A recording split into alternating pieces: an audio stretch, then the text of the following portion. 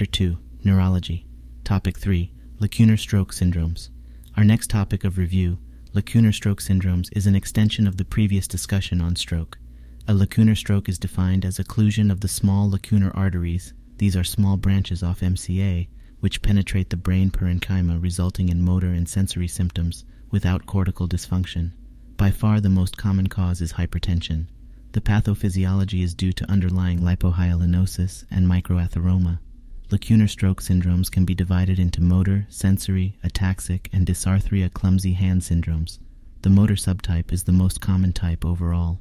This results in a pure motor hemiparesis due to stroke involving the internal capsule. Sensory subtype results in pure sensory deficits. This commonly involves the thalamus and may be complicated by thalamic pain syndrome, which is hemisensory loss or pain weeks to months after stroke.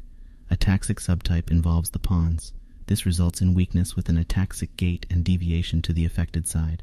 Lastly, dysarthria clumsy hand syndrome is characterized by facial involvement, i.e. dysarthria, dysphagia, and clumsy hand, as the name suggests.